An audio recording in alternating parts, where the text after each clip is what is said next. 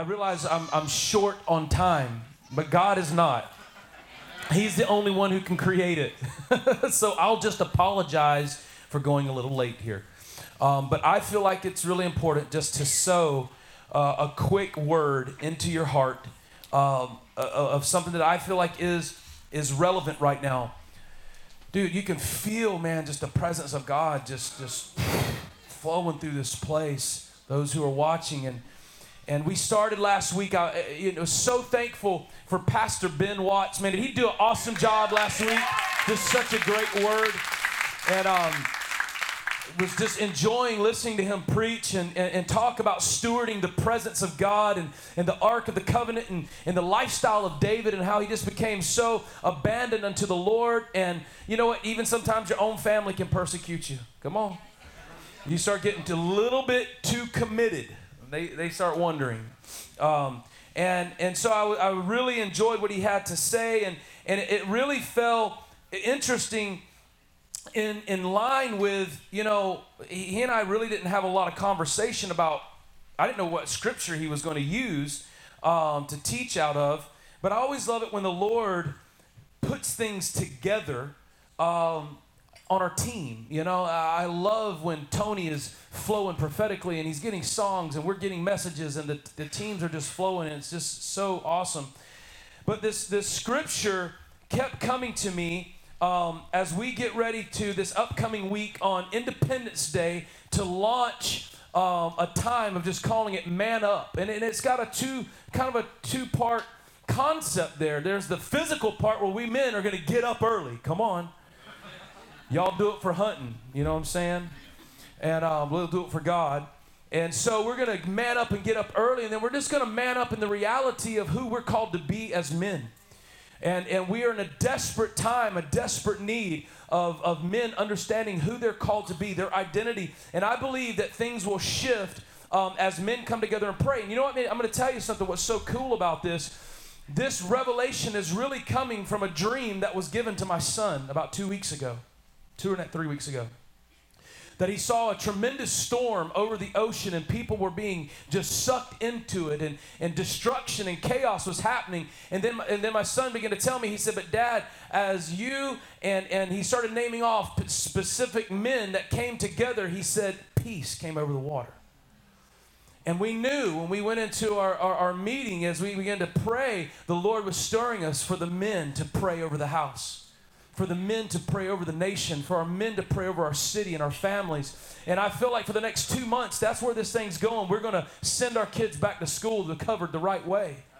And so, in 1 Timothy chapter 2, this is what Paul admonished Timothy in verse 8. He says, I want men everywhere to lift up holy hands in prayer without anger or disputing. I want men everywhere to lift up holy hands. And a lot of times we focus on the physical demonstration of hands lifting. But you know what's so interesting? Listening to Ben's message, he talked about who can ascend the hill of the Lord? Who has clean hands and what? A pure heart. That the real focus is holiness. The real focus here is, are we lifting up holy? In the Hebrew culture, in the Arabic culture, they lift their hands anyway. So that's taken. They did that. But the real question is, are we going to lift up clean hands? And there's only one way we're going to get those hands clean. It's letting them be totally washed and immersed in the blood of Jesus. So as I was thinking about this, that are we going to, be a generation that will man up and really come into our identity? Or are we going to continue to allow the culture and the time to try to define us and rename us? And so I want to read this to you and give you the real short Cliff Note version here. And but I want to read to you from the book of Daniel. If you've got it, you can flip over there to it. Daniel chapter 1. And to kind of set the stage for you, the children of Israel have gone into captivity and they are now being governed by the Babylonian kingdom. And so there are 4 particular young men who have been selected from the Hebrew culture and being brought into the king's order, so to speak, in the Babylonian kingdom. And what's going to happen is this: the king, Nebuchadnezzar, has told his chief official to select these handsome, good-looking, smart guys and to rewire them to think like his culture in his day. Let me pick up right here in verse 3. Then the king ordered, I'm not even going to try to pronounce that dude's name, chief of his court officials we'll call him Tom. How about that? The king ordered Tom, chief of his court officials, to bring in some of the Israelites from the royal family and the nobility, young men without any physical defect, handsome, showing aptitude for every kind of learning, well-informed, quick to understand, and qualified to serve in the king's palace. He was to teach them the language and literature of the Babylonians. Well, that sounds interesting. The king assigned them a daily amount of food and wine from the king's table. They were to be trained for 3 years. And then after their training, they were to enter the king's service. Now here's where it gets really interesting. Among these were some from Judah: Daniel, Hananiah, Mishael, and Azariah. The chief official gave them new names. Listen to this. To Daniel, the name Belshazzar; to Hananiah, Shadrach; to Mishael, Meshach; and to Azariah, Abednego. And most of us, if you've been around church very long, grow up calling them by their Babylonian name. When we tell the story of the fiery furnace, we talk about Shadrach, Meshach, and Abednego. I usually never hear anybody say the name Daniel, Hananiah, Mishael, and Azariah. Why is that? Because see, the culture and the kingdom of their culture of that time wanted to strip them of their identity and give them a new identity. See, the king wanted to rename them. Listen to this. This is so powerful. The name of each one of these particular men meant something very specific. Daniel, whose name literally means God is my judge, was taken captive, given the name Belshazzar, which means Baal protect his life. Isn't that interesting? We're going to take the name that God has given you. We're going to flip the script on your identity. Instead of God is my judge, God is my protector, Baal will be your God. Baal will be your protector. He goes on to give the name of Shadrach, who was, thrown into the fiery furnace. Instead of Shadrach meaning under the command of, I can't pronounce this guy's name right, but Akayu. Instead of being under the command of the Lord, it's now shifted to under the command of Akayu. And then Meshach, meaning who is like Akayu. And Abednego, a servant of Nebo. Each one of these men's name meant something very specific in how they related to God and how God saw them. That God gave them identity and purpose, and they reflected his nature, his character, and his purpose. And the culture of the day wanted to come in and strip that away. Culture wants to uproot, distort, and destroy that which is of God. So when I talk about manning up, I'm not talking about taking your gloves off and going and fighting people physically. Because see, that really doesn't accomplish anything. The Bible tells us that the weapons of our warfare are not carnal, but spiritual. See, the real power that you and I have is the power to fall on our knees and appeal to a God who is in control of everything. The real power that you and I have is to stand for righteousness, to stand for truth, and to let God be our judge and not an earthly king. But here's the question. Are you and I going to allow our culture to rename our children?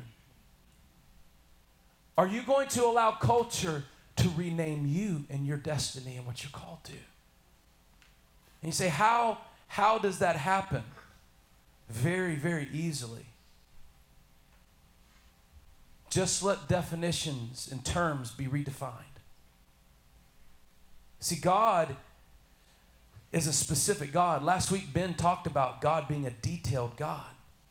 There's no unnecessary detail. He's specific in how he's leading. So here's my prayer for us as a body, as a community, that as we as men who have been called to be the head of our homes, and if you're not a husband yet or a father yet, well, you're going to be one day. You're still called to reproduce. God has given you as a man the ability to reproduce. And so when we come in here on Saturday morning to pray, we're coming asking God to not allow us to lose sight of our identity and be renamed by the culture of our time. That we're saying, God, drop the plumb line down straight and let us stay according to your way. And so I felt moved when I started looking at Daniel and you know, I just honestly, I just want to say their names again, Daniel and Hananiah and Mishael and Azariah. I started being moved as I said those names again. You know, I'm going to throw something out here to you for just a moment. That how does culture begin to change our perspective on things? Very simple. You take an issue like abortion, and instead of calling it murder of an innocent infant and child, we call it something else. Because it feels differently when we call it what it is. It does something to us. We have friends who have had to walk through that process, who have been through the process of abortion. And you know what? God still heals that too. I can't tell you how many times when we first moved here, we stood out in front of some of the clinics here in town, and we were not there to protest. We were there to pray. How did you know we weren't protesting? Because it's hard to protest with tape over your mouth. When your mouth is shut, all you can do is pray. And you know what we discovered? We had to pray just as hard for the young lady who went into the building one side and came out on the other side. You know, you pray that they'll stop and something will happen, an intervention will happen.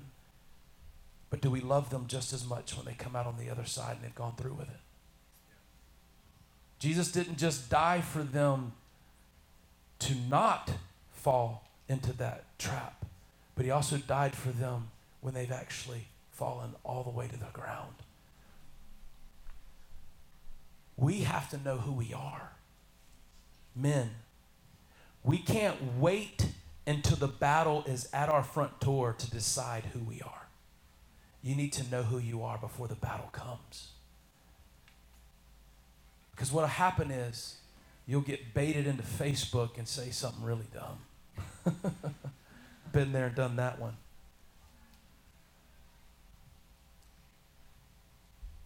Would you bow your heads and close your eyes for just a moment?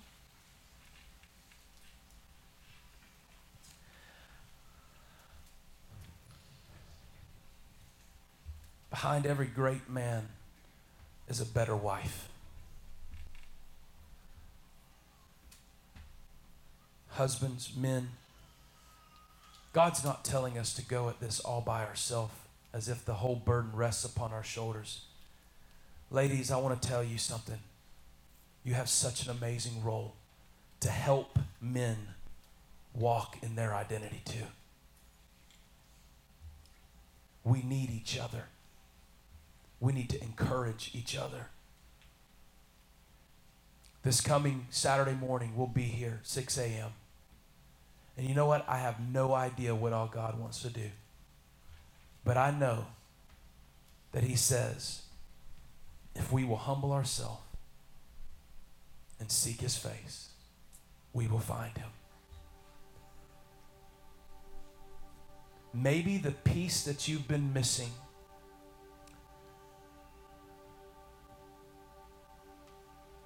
is not doing a hard thing. It's not sacrificing more. David said, bulls and goats you did not desire, but my worship. A heart of worship.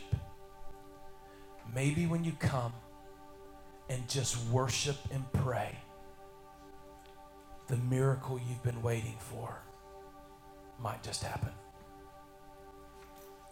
And maybe what we're needing to see shift in our culture will begin to shift. Paul told Timothy, men everywhere, to lift up holy hands without anger and disputing. There's a real temptation right now to take the bait to get angry and bitter. There's a real temptation. There's a temptation for the race card to get played and for white people and black people to not get along, or Hispanic people, or whatever, man. There's the temptation of being angry with our government and being mad with our justice system, but how does that really change anything? Getting angry at those things are not what changes our circumstances. What changes something is when God's people fall on their face and they cry out to the one who can save. That's why we will come together as men and make our stand and man up and pray. Would you stand to your feet?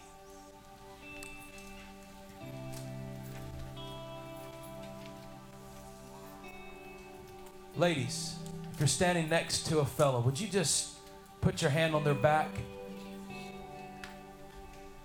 If you're not standing close to them, you can stretch your hand out to them. I want to pray just for a moment for our guys, and then we'll close the service. Would you just pray for them? Lord, I pray for each man, those who are watching and those who are in this room right now.